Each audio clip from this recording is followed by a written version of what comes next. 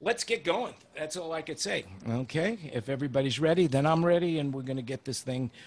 We're going to get this thing right this second. I think this is the most crowded we've ever been. So, Kenny, whenever you are ready, I think we can get going, and we'll get going. Is everybody ready? Is everybody ready? All right. I think we're on the air. Okay. All right. Okay. All right. I think we're ready right now. All right, everybody. Welcome. I really appreciate everybody being here to the SoundBroker Mastermind Roundtable. Of course, if you've never been here before, this is your first time. And the whole concept of our roundtable is to get like minds together so that we could figure out how to survive these tough COVID times so that we're here when things go back to normal. And today we've got a really packed show. So we've got Larry Italia from Vice President of D&B. We've got Chris Prozio from Disguise. We've got Brad Nelms from Remake Events. Who am I? We have Raul Gonzalez. Raul is somewhere in the room as well, I believe. We have.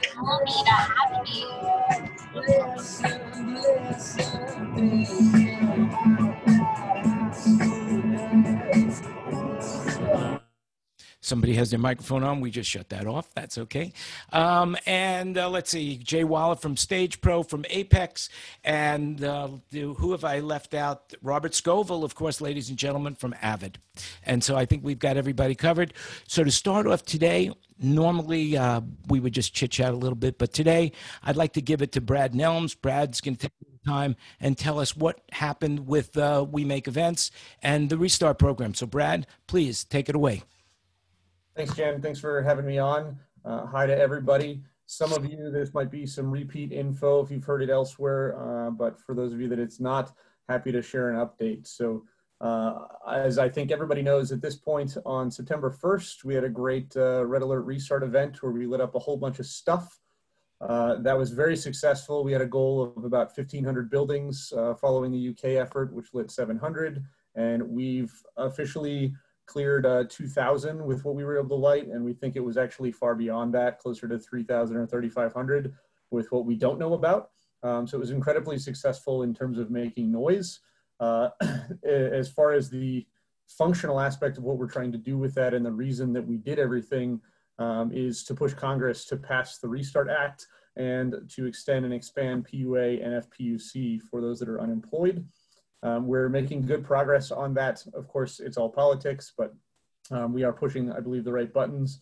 So as of today, through our website, wemakeevents.org, we have written 13,452 letters, and several of our supporting websites also have tools on them to write your congressional leadership local to you just with a couple of clicks. So those have seen an uptick in traffic as well. So I don't have an exact number that are resultant from the event, but it's certainly a fair amount, and we've gotten good traffic. We are continuing the push. And one of the things that's coming up now, since we're coming kind of down to the wire, is a push on the small business legislative teams, as well as, of course, continuing to push on every single local representative and senator of your own. So please use tools on our website, on somebody else's website, reach out to them directly, phone, email, handwritten letter, knock on the door, whatever you can do to find them. For any of you who are not on Michael Strickland's email, he is the founder and chair of Bandit Lights, and he is our sort of North Star in terms of the government actions for this event.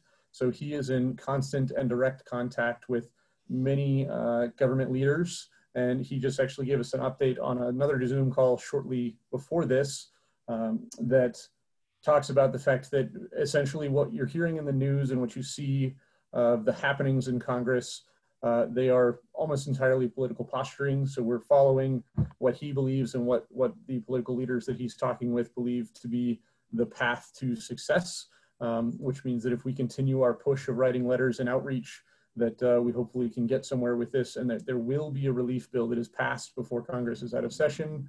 And if everything goes in the direction that we hope, that will include language from the Restart Act and PUA and FPUC for everyone. So that's kind of the broad overview. Happy to field any questions if anybody has anything specific, or Jan, if you wanted me to go into more detail on any sort of more detailed items. Well, I think that basically, if we have any quick questions, we can get to it. So, does anybody have any questions for Brad right now? Ken Newman. I just want to restate the last part of what you said, Brad. I mean, make sure I got it right. So it sounds like all what we're hearing in the media is political posturing, and the real story is the Restart Act is not dead in the water yet. It still has a chance of passing. Is that right? That's correct. And our information is coming from sort of closed doors conversations that are happening behind the scenes directly with those Congress people. So the Restart Act is not dead by any means.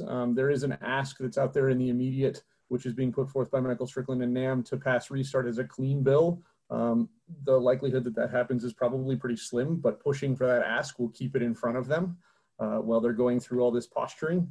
What is likely to happen is that there will be a comprehensive relief bill, and that will include at least the bulk of Restart, is what we're being told and what we can hope for at this point. That's excellent. That's excellent. That's everybody in this room actually participated in it as well, and it was international in scope, and I think that it's really moving along. As you mentioned, Michael Strickland sent an email that was pretty cool. And basically, we were doing a NAM call to action where you would send a letter to your Congress. I will throw that information into the chat so that you can, and it's really quick. You just click on the link and boom, you're up there, and you're sending a letter out. You just have to put your name, your phone number, and your address, and it goes right out. So it's good. It's a NAM call to action, and it's I can't recommend it high enough that we keep the pressure on our Congress people for this. All right. Absolutely. So anything that we can, social media, letters, calls, in person, anything you can do to push them to pay attention and to maneuver is our best bet at this point. Yeah, that's good. Great. And I want to thank you very much for thank you very, very much for the update on this. We really appreciate what you've done. I'm speaking for everybody, I hope. But I'm personally, Brad, I think you've done an amazing job with all the people that have volunteered to doing this. I think it's really spectacular. And I thank you so much for that. Anybody else have any questions for Brad? Okay, if we do, Brad's going to stick around for a little while. I think he might have another meeting, but hey, it's nice to have him. So basically, today's meeting is about manufacturers and how they will interface with us, the tips and tricks, and how to help us survive these tough times and what they're doing. And I look at it like this. This is how we are right now. It's like we're on a roller coaster ride, right? And we're in, and the roller coaster is moving, right? And as we're getting to the top, we realize that the tracks below are a little bit wobbly. And now we get to the top and we're starting to head down. And the only thing we could do is throw up our arms and go, whee! And we're in for the ride. So with that, we're going to start off with Larry Italia from D&B. So Larry, take it away. Whee! Hey guys, thanks for inviting me today.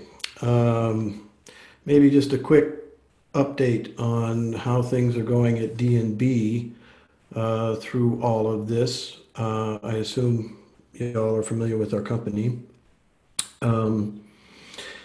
We've been fortunate, frankly speaking. In Germany, where the majority of our staff are, you have something in Germany from the German government called Kurzarbeit. Excuse my pronunciation, I don't speak German yet, anyway. And this is a government program also called short time work. And so the German government will come in and subsidize a very significant portion of the employee's compensation. They can work on a part-time basis for the company, and it allows everybody basically to stay on board and we don't have to do any layoffs. We've been very fortunate so far. We've done no layoffs so far through this whole thing anywhere in the world in any of the subsidiaries. Here in the US, we also got lucky. Our main office and our warehouse is in Asheville, North Carolina. And as we all know, everybody's fending for themselves here as we have no national program. So state by state, county by county, city by city is how it goes. And in Asheville, we were never obliged to shut down to the point where we could not ship anymore from the warehouse. So we've been in business every day. Send me over your POs this afternoon and we'll get it out to you tomorrow. And so we were lucky there. All of the, all the office types, of course, have been working from home. We also have a facility out here in California, in Signal Hill and Long Beach. Of course, the lockdown is tougher in California, but we're kind of coming back. We've been starting to do some demos in both facilities. We have training facilities, demo rooms in both facilities, and so we've been doing some stuff there. Guys have been getting back on planes and going out and commissioning systems and doing demos and things like that. Of course, we're nowhere near normal, but we're doing business. And so we'll just have to play it out like all the rest of us and wait to see what happens here. I would say that here, most of the folks I see here are production side folk, primarily anyway. And of course, that's been the tougher part of the business. And yeah, Tom, I see your question, which is just where I was going. Thanks for the segue. Most of the business, the overwhelming part of the business right now for us, of course, is install. And we were also fortunate that a couple of years ago, I think a number of you guys have known me for a long time. I've only been with D&B the last couple of years. One of the changes I made when I came in was a change in go-to-market, and we expanded our integrator distribution channel very significantly. And that ended up being a rather fortuitous move on our part. I love it when I'm right. I confess I didn't see this coming, but anyway, that's what's basically keeping the lights on right now. We're doing very little on the mobile side, and I would say that that's a fair characterization globally, also. So that's kind of where we're at in a nutshell. Questions? Very good. Comments? You know what, if it was okay with you, Larry, what I'd like to assume we have 5 people that I would like to give each one 5, and then we'll open it up to questions. Oh, I got it. Okay. For everybody. If that's okay with you, that's what we'll do. So the next person I'd like to introduce, do you have anything else you want to say before I introduce our next guest? No, I'm looking forward to the introduction of our next guest. Our next guest is going to be Robert Scoville. Robert Scoville, of course, is representing Avid today and probably every day except for 1 week in the month. Does whatever he has to do with his family. So, Robert, why don't you take for about 5 minutes and let's see what we got going on. Man, I'm going after Larry, huh? Whew, this is a tall order here. I'll start off just by saying thanks for the invite to this. I'm thrilled to be in this crowd of guys for sure. So thank you for inviting me in to participate in this. I'll do similar to Larry here. I'll kind of give you a little state of the union, at Avid, and I'll even, kind of branch off into Avid Live Sound. I mean, we kind of got to parse those two things a little differently right now because of the state of the industry, but, kind of long story short here, and I would love to tell you this was all strategic planning. We knew this was all coming. It's just fate, it's just happenstance. But, it's not lost on anyone that Avid over the past, you count the years, has been pushing the home recording initiative, right? They build your studio at home, work at home, blah, blah, blah, blah, blah. And in the past 10 years, let's say, sorry, the dogs definitely agree with that theory. In the last 10 years, they've been very deeply immersed in building cloud collaboration for that kind of thing as well. So now, once that's all done, here comes the pandemic. So now it was almost like it was just perfectly suited to move to that sort of thing. So they laid an incredible amount of groundwork to be ironically ready for a moment just like this. And that piece of the company, meaning video, Pro Tools recording, home recording, studio recording, etc., is doing exceptionally well right now. I mean, it is they're doing gangbusters right now. If you check our profitability for the last couple of quarters, you would see that it's just hanging in there really, really great. Now, the outlier of that obviously is live sound, with S6L and all of that business. And of course, that business has ground down very, very far. It's certainly stronger in certain pockets of the world than other parts of the world. Surprisingly, to no one less than me, no one was more surprised about this than me. We are still doing business in live sound in parts of the world, including the United States. We had a pretty healthy pipeline built up to begin with, and are still shipping, etc. And our R&D is marching forward without question, without hesitation. Some of the things may have been pushed off a little bit for a rejigger of some human resources inside the company, but live sound R&D is carrying on, and we have some considerable releases on the docks getting ready to go here pretty soon. So things are moving forward there. Now, of course, it's all a matter of time. The longer this stretches out, the harder it is to maintain that. In terms of the internal staffing, Avid was fortunate enough, and I was fortunate enough for them to move to a rolling furlough where, I take 1 week of furlough every month. And that just kind of rolls out to, the portion of the year is 12 weeks of furlough. Whether that's going to continue on, I don't know. That's all down to the company. Obviously, the longer that stretches out, the harder it is to do that. If income and revenue stays down in live sound, the longer that goes, the harsher the reality will be there. Internally, I would leave you with this. Internally, again, who knows whether it's foresight or what, but Avid has been moving to this model of remote employees for many years now. They've been downgrading buildings, moving people remotely, because we can do so much of it, so much of our work remotely now, as opposed to having to go to the office. And this has re-emphasized that there is additional movement to only have absolutely necessary employees on site at a headquarters to do work like testing and R&D, et cetera. But even a lot of that has moved off site. So this has created a big adjustment for them, but they seem to be handling it pretty well. I feel very fortunate to be working with a company that is as diverse as they are right now. I can't imagine what it's like visually, and I'm glad to hear Larry go first here. I can't imagine what it's like to work on a live sound centric company right now and have a look at the outlook going forward. It's just too undetermined right now, So that's me. Okay, very good. Very, very good. The next person that I'd like to feature right now is Jay Waller, Jay from Stage Pro and Apex Stage. So Jay, why don't you talk to everybody give us 5 minutes, and then we're going to go next to Chris Prozio. Well, I didn't prepare a full 5 minutes, but I'll see if I can stretch it a little bit. All right? Oh, I'm sure you can. I'm representing basically as Apex Stages. The State of the Union, as Robert called it, is actually doing really well. In the rental market, which I'm also involved with on a separate company, the only thing that has consistently gone out of our shop in the last 3 or 4 months are small hydraulic stages.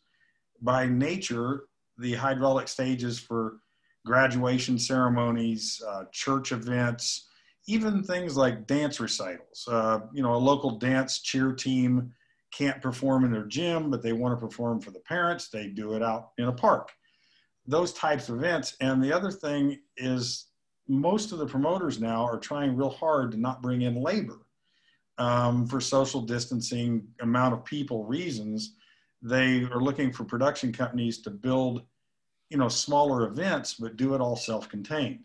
Well, the small hydraulic stages are perfect for that. I mean, you can go out and build a stage and roof system in, half hour with 2-3 guys, right? You can do it internal with your own staff, so you don't have to mingle with other people. I guess the result is the demand for the small hydraulic stages is actually going up. Sales have maintained pretty well. All orders that we had prior to the season have been picked up. Nobody's backed out. The orders are continuing. It's a little iffy on how the orders will go over the winter. That hasn't really manifested itself yet. It seems that the problems we do run into is a lack of banking ability for our clients. It seems like most banks are taking the approach of, yeah, you're a good client, but we're not going to loan you money until your industry starts working again. And so we're working on a few alternative plans at Apex to make it so that there can be some purchases and keep the product flowing with kind of like a rental type, a long-term rental plan. And we're looking at some different options there to try to kind of, help the customer get the product. Because what we're seeing going into next spring is that the first events that live production will do will be outdoors, and they'll start with community specific type events where you can go to, North Platte, Nebraska and do a country festival, a country show. And the people that are at the show are the same people that were at the football game on Friday night and at the same Walmart. It's not people coming from out of area. So those type of events, I think, will be the first thing that are coming back. At least that's the impression everybody's getting. So the demand for our clients is if you just have sound or just have lights or whatever, if you don't have an alliance with somebody that has a stage, or if you don't have a stage, you're kind of going to start much slower and have a harder time getting work. So our demand is actually there, and it's good. We're feeling real good about it. We kind of stopped R&D when COVID hit on the next generation of stages. We kind of put the pause on that, but that is all going back into full speed now. Now, as we project forward, we see that as the events get larger, but still outdoors kind of I think everybody feels it's gonna be safer to start outdoors than it is indoors. So we feel like that'll be, for us, a benefit. And so we're going to try to have the next generation large stages out on the market, hopefully by next summer. Probably a little optimistic because there's a lot to, putting together all the engineering and fabrication on one of those big ones. But the State of the Union for us is actually surprisingly good. That's very excellent. And I know that, from my standpoint of view, most people are calling me these days about stages. And of course, I work closely with Jay. The next person I'd like to introduce is Chris Prozio. Now, Chris, you guys might know 3D, which is from video mapping, but Chris they changed the name to the company to Disguise. And Chris, why don't you take it away?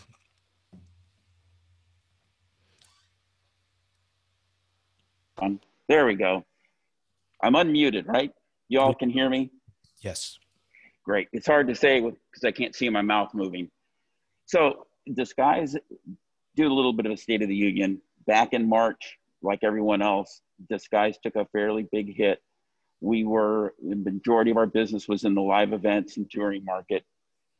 Fortunately, we had some work going on in the background for what we call XR or extended reality, which utilizes our servers and utilizes the render node. And I'm going to show you guys a couple of things as part of mine, but we've been able to weather this through. We had some layoffs, we've had some furloughs, but we're coming back on the backside of this with two aspects. Our broadcast and film side with XR is coming up. The other thing we're seeing is that this technology is pushing its way into corporate as well. We have a couple of large Fortune 500 companies building these XR stages, which I'm going to show you in their facilities. And we have a number of larger companies that are taking their hybrid events and making it a little more compelling than just someone standing on a stage with a PowerPoint. If you can, Jan, can you let me share the screen? There we go. It's turned on. You can. Got it. So let's see here. We're going to share that. So what I'm going to show you right here, this is just a very simple application. And it deals with what we call our stage extension. So as he comes up on stage, we turn it on and we can create an entire environment. I mean, this thing is literally set up in a broom closet. And this doesn't have to be just these kind of graphics. This can be PowerPoint. This can be foreground, what we call augmented reality. Very simple setup, very small amount of LED, very approachable. So what I'm going to do here, and I'm going to stop sharing this screen because y'all, here we go. I'm going to walk you up here. So hopefully we don't vomit as with my camera work. But I happen to be in our LA shop. I happen to be here doing some demos. And can we flip this camera? Yes. This is an actual XR stage. And I'm going to come back here behind the camera, and you can see as I move this image, the content moves with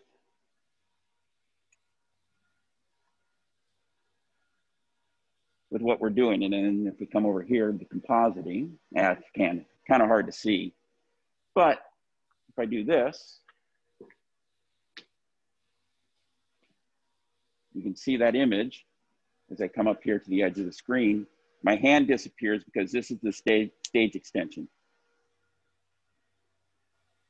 So, you know, I don't want to bore you with all the technology. I just wanted to show you a little bit about what we're doing here. This is where our future is. We believe that there's going to be more hybrid events coming on the backside of this. The fact of the matter is, if you're doing an event which was just some guy developing PowerPoint or delivering PowerPoint in a hotel ballroom, that meeting's not coming back. At least that's not my opinion. And we're going to have to adjust as a industry to being able to do this type of hybrid technology, but doing so, making a compelling message. And that's where we're positioning Disguise moving forward. We'll pick up with events when they start to come back. Who knows when that is? Is that the middle of next year? Is that the end of next year? But until then, we're adjusting and doing virtual. Very cool. Very, very cool. That was a really nice presentation. And I was surprised, and I'm sure now everybody else who was presenting saying, damn, why didn't I do something like that? Well, anyway. It's only because I was lucky enough to be down here working. And I will say that's very fortunate that I landed with a company, kept me on during all of this. And we're lucky enough to be doing demos this week, despite the mask. Well, I'm sure people have questions for you. And but the next person I want to introduce is Raul Gonzalez. I'm sure everybody knows him. He's the senior specialist of audio applications for Harman Group. So Raul, say hi and tell people what you want them to know. Good afternoon, Jan. Thanks. Sorry for the delay. And I hope everybody's doing well. So great to see good old friends. How you doing, Jay and Robert and everybody else? It's a good time. As you can imagine, obviously, we're not impervious to any of the effects of this current situation. We're doing well. Like many other, manufacturers, we have gone through, layoffs and change of schedules. We are all working from home. Our product development teams obviously have continued to work through this process. We have manufacturing spread over multiple locations. So different locations for us were affected at different times, whether it was China, Mexico, the US, so forth. As you can imagine, the sale of the production performance type systems, completely minimized unless they were going into some permanent installation projects, which were already in progress when this virus took effect. So we have continued to support all of those install projects that are still taking place right now. Our vertical market related to portable products, anything related to in-home, working from home kind of products, recording systems, USB microphones or monitor studio types things. Whether you're looking at headphones or anything like that, that business, of course, has grown tremendously. So it's given us the ability to actually weather through. We are going to continue, most of us working from home, not going back to an actual office, probably through the end of the year. We thought that things would change in September, but headquarters in Texas and California, things are not exactly where we thought we would be, and so we're going to continue at the moment working from home. Plenty of inventory at the moment, obviously. Things change on a day-by-day basis depending on whether or not manufacturing can operate. We had to actually shut down some manufacturing in Mexico for a while, given the national regulations there. Obviously, China got through it pretty quickly, and we were able to get on the other side of that pretty quickly. But otherwise, our people are doing well. Everybody is safe. We've, very few people got sick. We've had a very supportive team in management, and just trying to get through it, supporting our clients as they need us. Very nice. Very, very nice. Well, those are our featured guests, and now we have the panel. And so I'm sure there are plenty of people that have plenty of questions. And so why don't we open up to the room? Who would like to go first? Ken Porter, did I see your hand go up? Was that your hand? Oh, there you go. Not really, but I will. First off, Chris, the system that you have, is that what they use on the Mandalorian shoot? No, it's similar. So ILM built their own system utilizing Unreal and what's called End Display. Where Disguise fits in this is we democratize that workflow. ILM had 30 software engineers on set doing the Mandalorian. And if you've got that type of budget, God love you, go for it, build your own rig. For those of us that need a more robust system that's got a repeatable outcome, that's where Disguise comes in. So we replace what's called End Display with the tried and true Disguise server. We add a rendering node, which allows us to bring in Unreal content. That's what was showing up there, or content from Unity or from Notch. Through the system, we use a high-speed bus to allow that to work.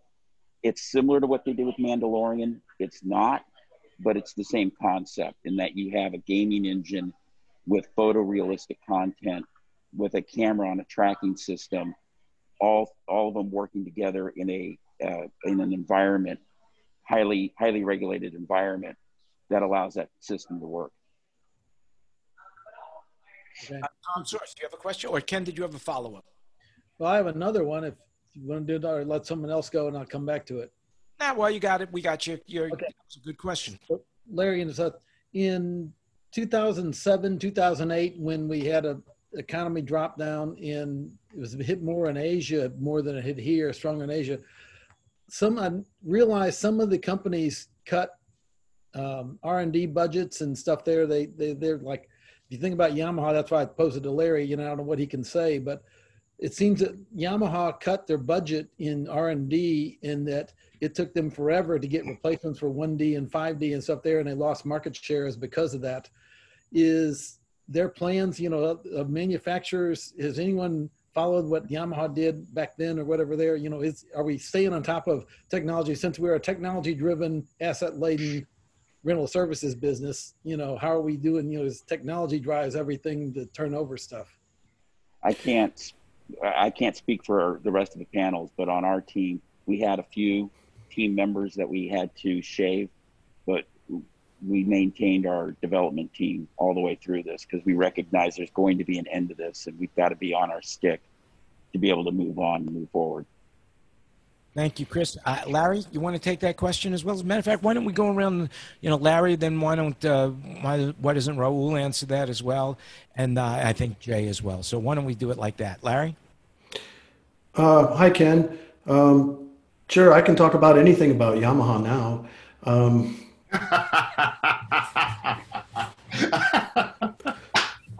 But in the interest of time and America being such a litigious society, quick short answer, Ken. Actually, what happened at Yamaha is not what you say. It's true that there was a long time between those products, but not for the reason that you think. And we could talk about that sometime. But speaking for D&B, no, we haven't rolled off the R&D at all. And I think I would just kind of echo what Chris just said, which is that this is an opportune time to get things going and be positioned for coming out the backside. Now, I would say that we looked at what was in development and what was on the product plan, and is that really a priority now, or is something else a priority now? So, for instance, the movement from our revenue moving from mobile to install more directly certainly influenced the triaging of what's in development and what's on the product plan. But the part-time work that's going on in Germany is, primarily factory folk. We're not shipping like we were. We don't need, we only got so much warehouse space. We can't just keep producing at the same rates, right? So we haven't backed off on R&D, and I think that would be the last thing that would get cut here, is something we're going to get cut. Well, thank you, Larry, and I also want to thank you before we go to Robert on this. I want to thank you for giving us some suspense for our next show, what happened at Yamaha. So tune in next week as we try to get. Well, it might not be next week. All right, Robert, why don't you take up that question? Yeah, R&D is an interesting thing at companies of these sizes. I know our R&D plans and our R&D budgets are built, way, way far in advance. So, even with this downturn, we're still living in those initial R&D budgets, so we are still going, full steam ahead in terms of development. And especially for publicly traded companies, it's always that challenge of, in terms of revenue, they work quarter to quarter to quarter. Well, innovation doesn't happen quarter to quarter. Innovation happens over a period of years. And if you're going to dedicate to innovation, you're going to put those budgets in place to last for years. But as I said, with something like this, as unique as this downturn where we came to a complete halt, it's a race against time. Revenue is the validation of your R&D. As somebody famously put it to me once, we're not in the business of making cool shit. We're in the business of selling cool shit. So, it doesn't matter how much cool stuff you make. You got to be able to sell it to support that company and keep it moving forward. So, our long story short, R&D budgets are still in place. We still are going great guns in live sound R&D, and have a lot of stuff planned for the future. But again, go far enough out on the timeline. If we never sell another piece of gear, that will come to a halt at some point. It's just logic and simple math.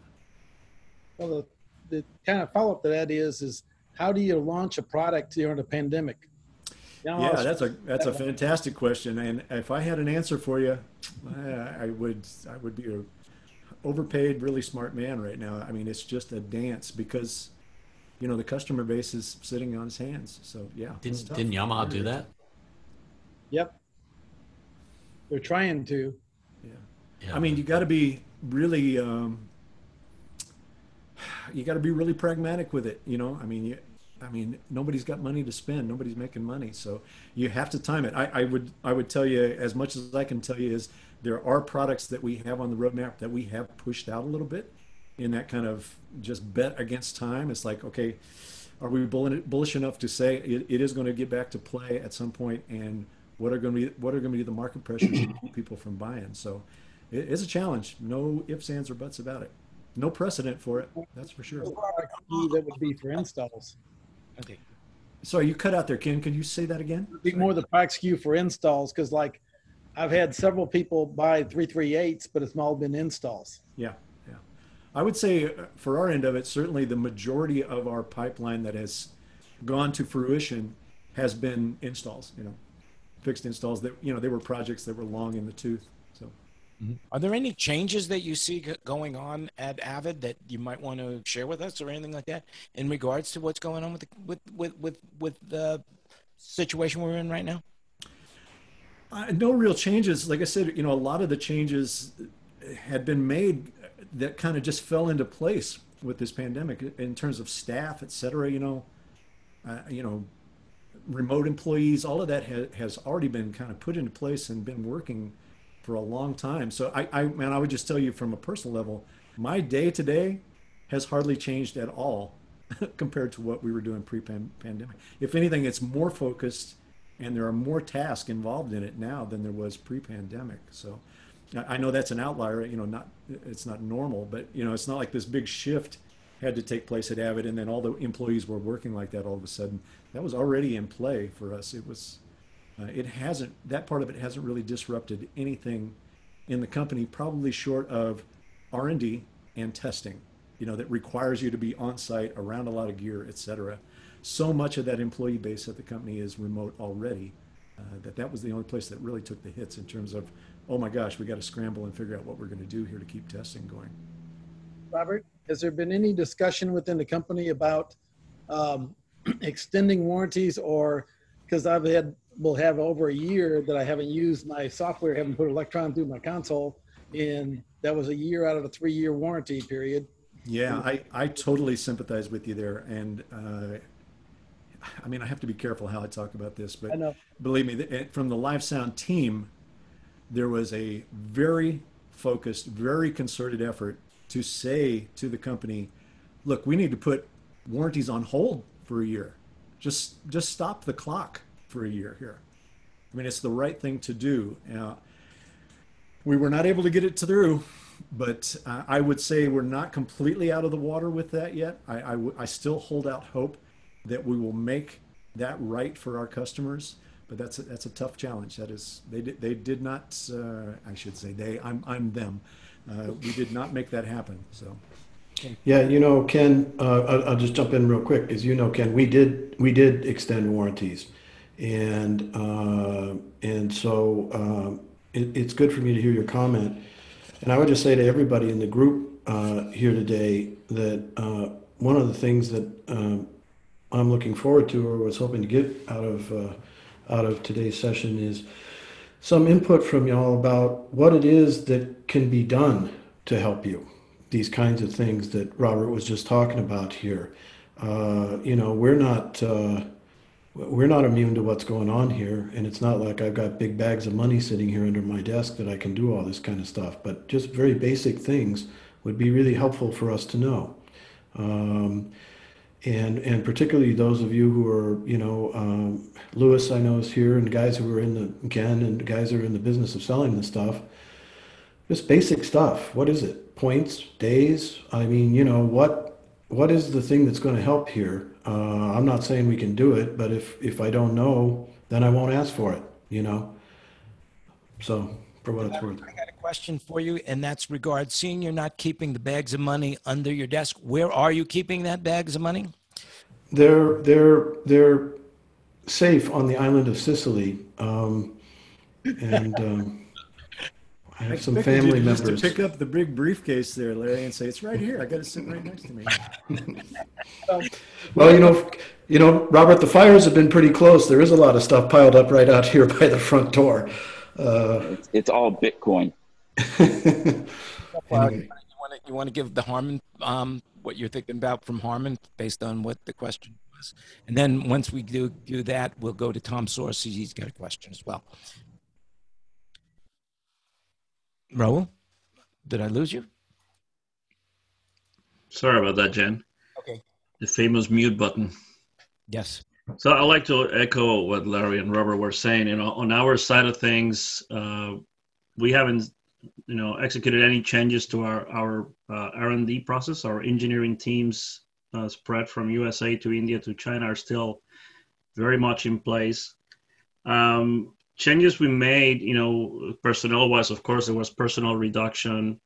I would say 90% of our audio team has always been working outside the building, so we were already not, like Robert said, we're not traveling. My very small production team is not traveling, of course, but a lot of the design support people were all working from home to begin with. So what we have done is we have, of course, spun our personnel to actually expand the design support team for installations, large installs in theaters or wherever projects that were already taking place. So we're helping them out.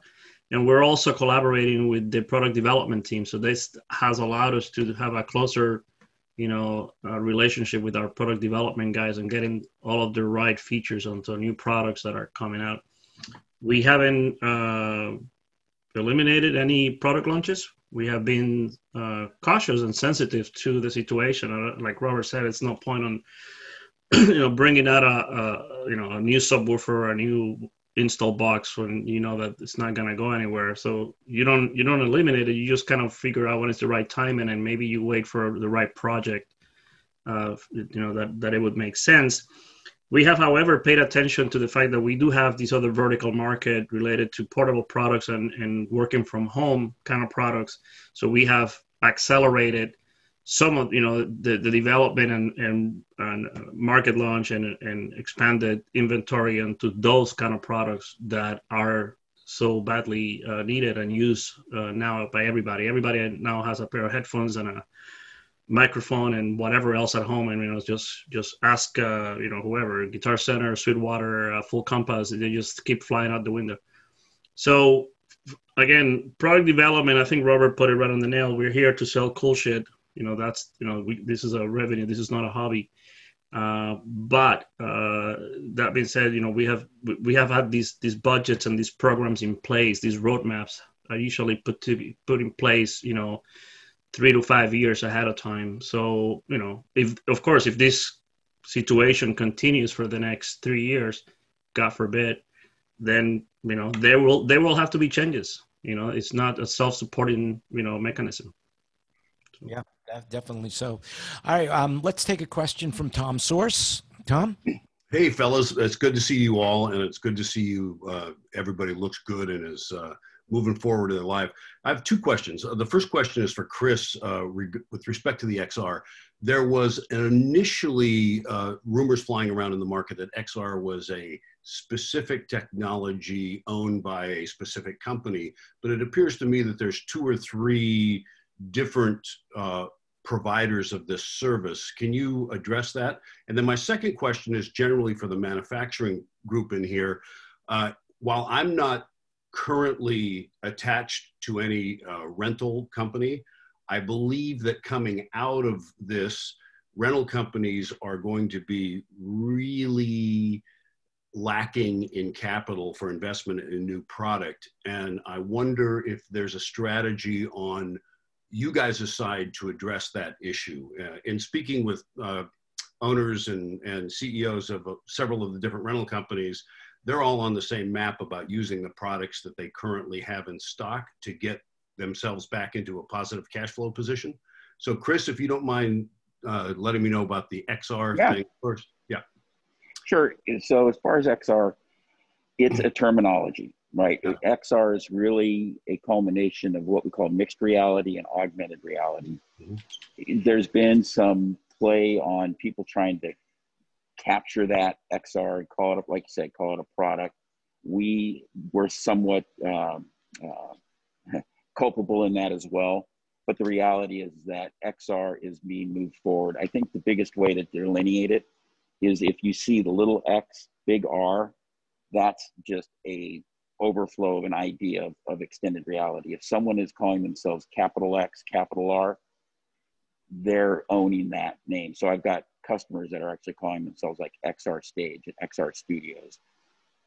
They're a company. They're not a product. They're, so there's a couple of different ways to go with that.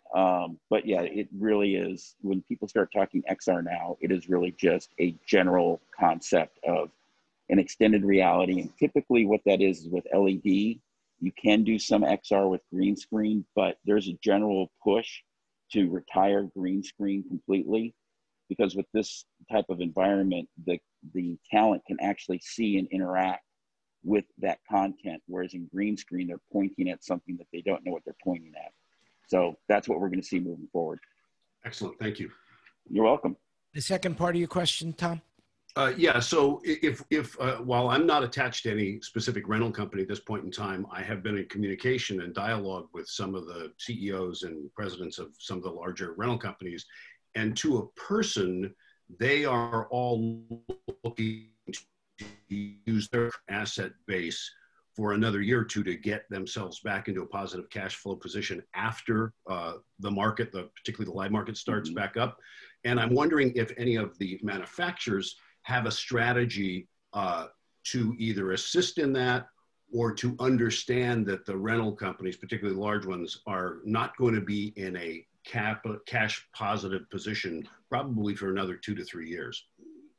I can address part of that. So we've already started. So we actually launched the product during a pandemic, and we have worked with a couple of financial institutions to do touch payments for the first 3 to 6 months, depending on the creditworthiness of the company, and it's based on their history, not on right now, with the idea that we know things are going to pick up in the next 3 to 6 months.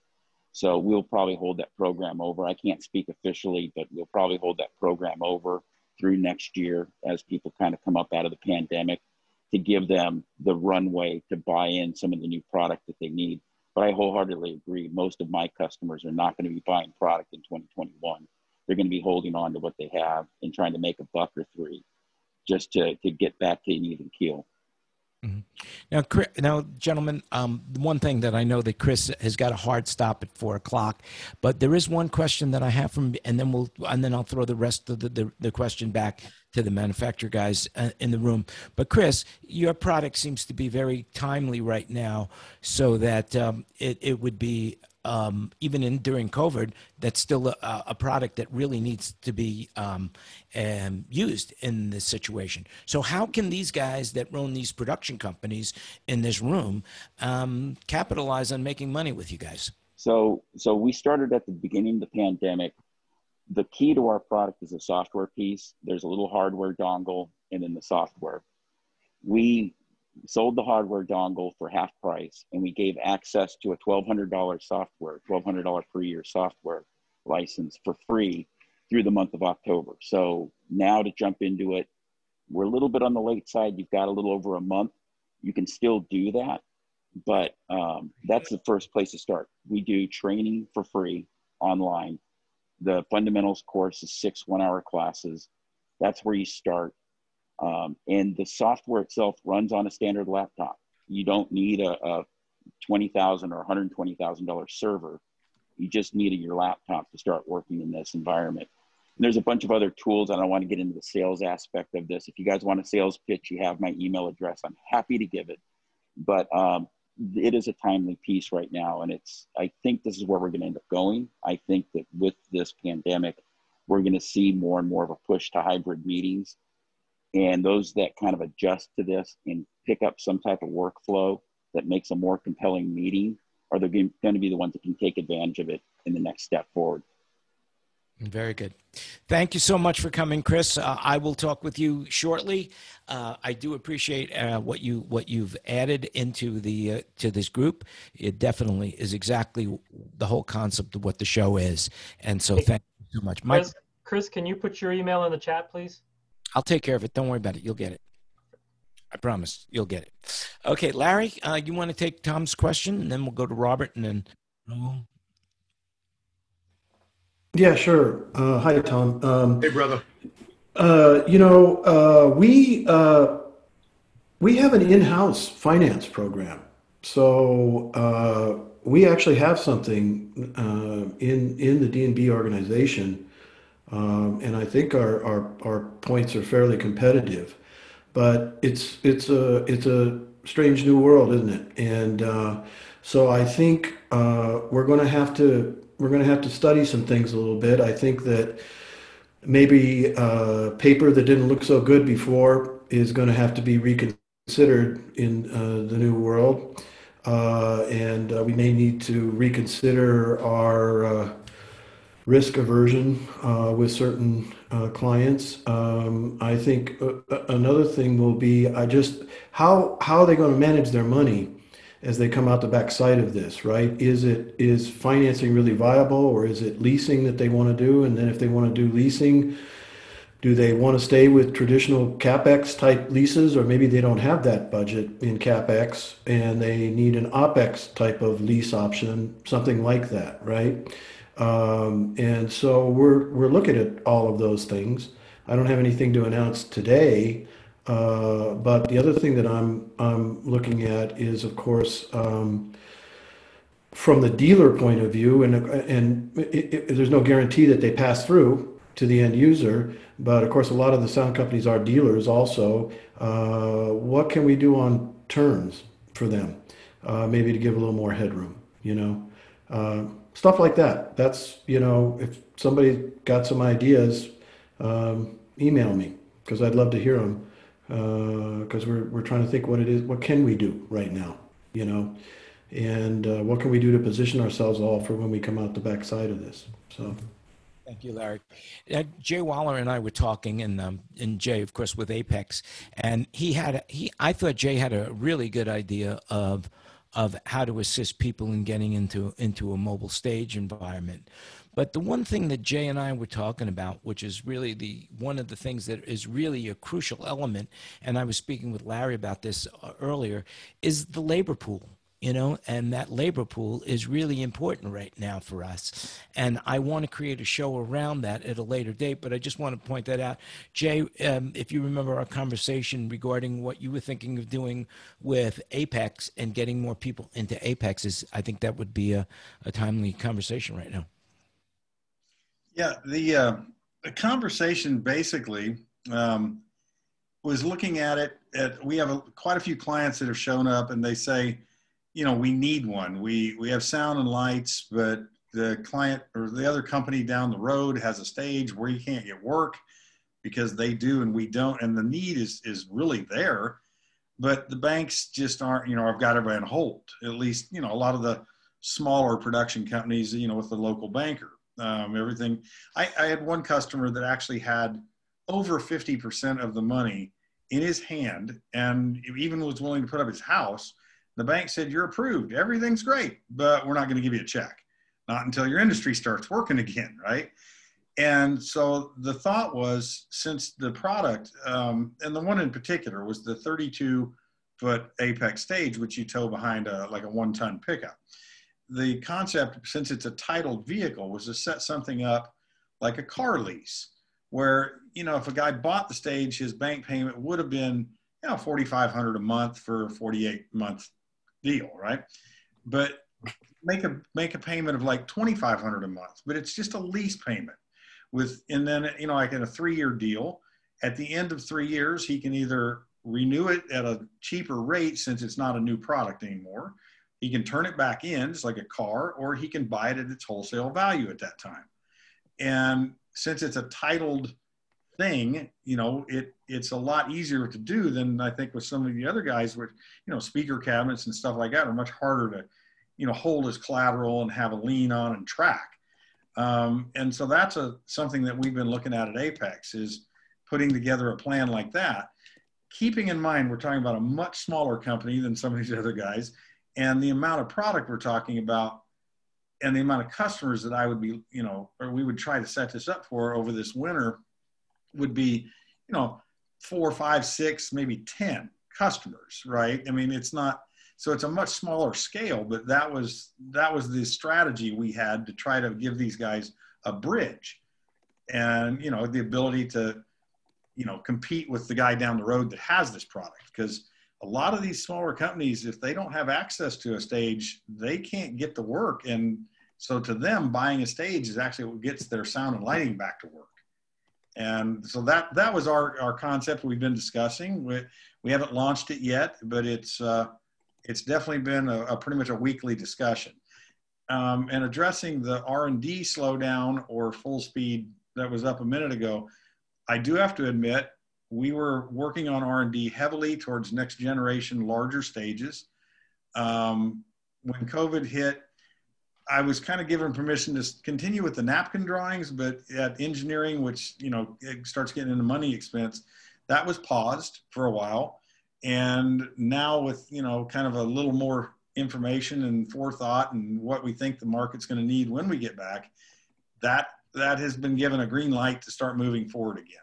So, we did take a pause. Hopefully, that it won't, hopefully we'll still be ready with the next generation when the customers are ready for it, is the point. Well, thank you. Anybody else have any questions? Anybody else have anything? Ken Newman? Yeah, I got a question for Larry since you're here, Larry.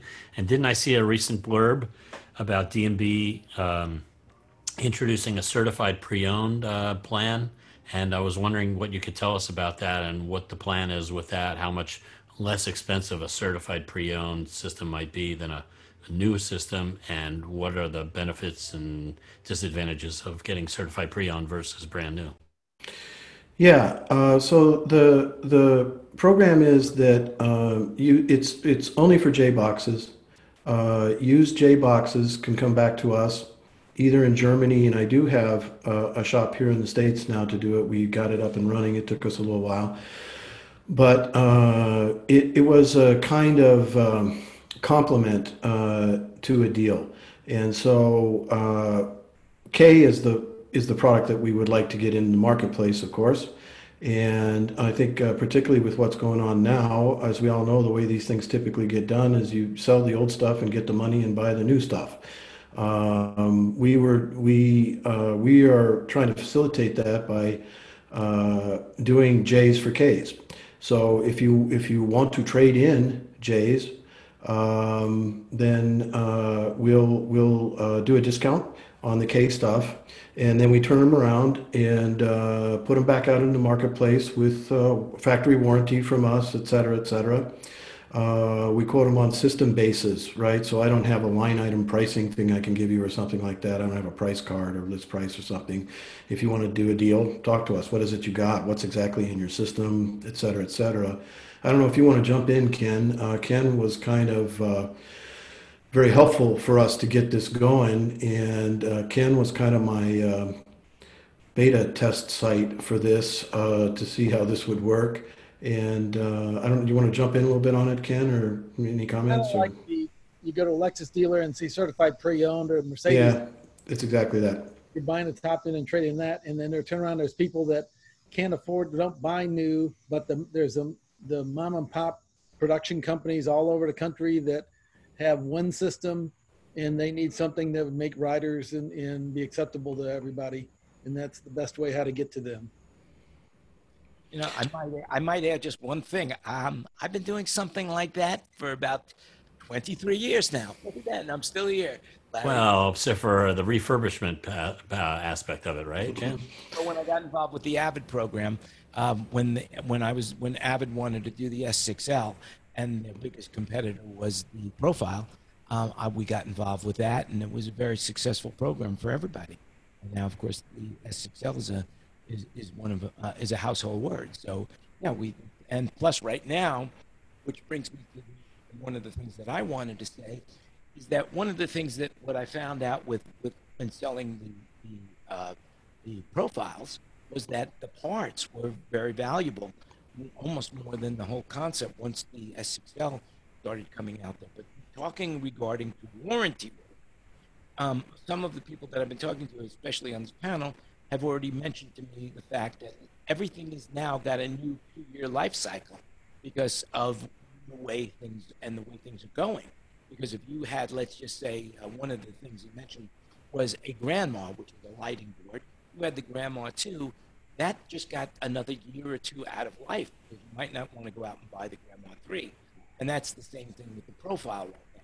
Somebody just called me the other day saying, hey, can I get 2 Profile? Mm-hmm. So that is a viable. So the question is Raul, did you mention anything about the warranty, about how whether Harman was going to extend the warranty or not? Yeah, the 3 things to address Tom's question that we're doing. First of all, for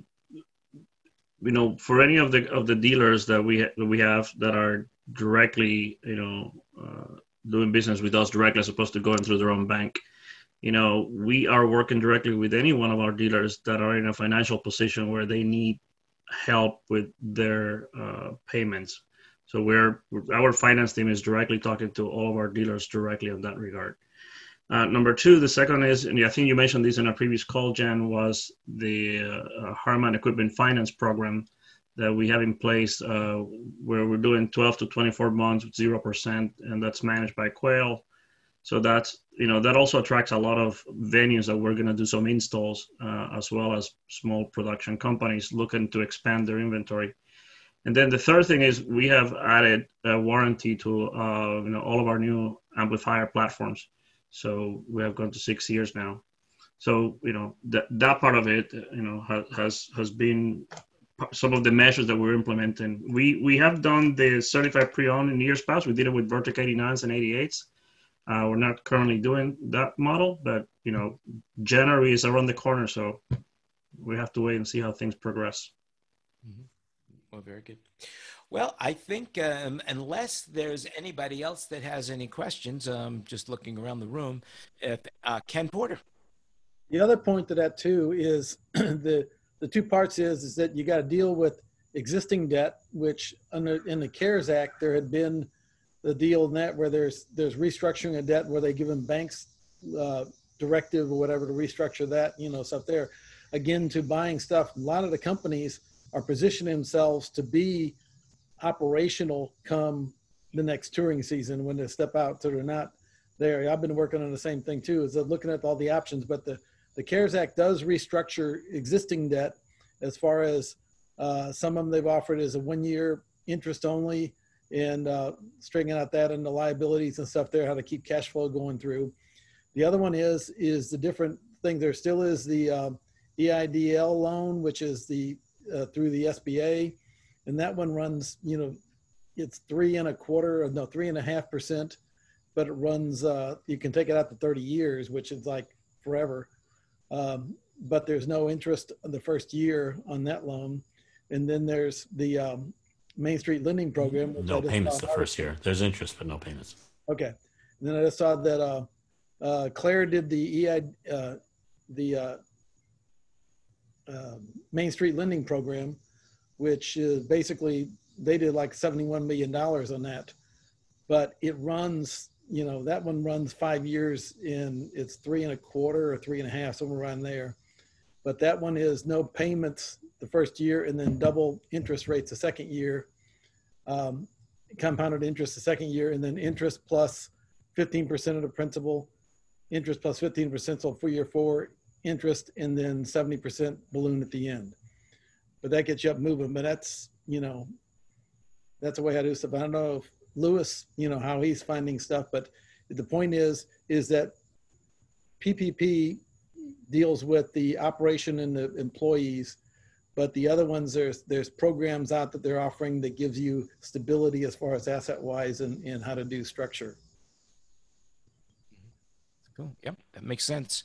And, there's also local programs. I know I just got a letter from the state of Nevada saying that they had some opportunities for us if you needed money, but it was, I think it was up to $10,000. So there are local programs and state programs, county programs, depending where you are, for other options to lend yourself some money if that's what you need. Anyway, is there anybody else that has anything that they want to say? Well, I guess, if that's the case, then I just want to thank you all for coming today. It was super informative. Larry, thank you so much. Robert, thank you.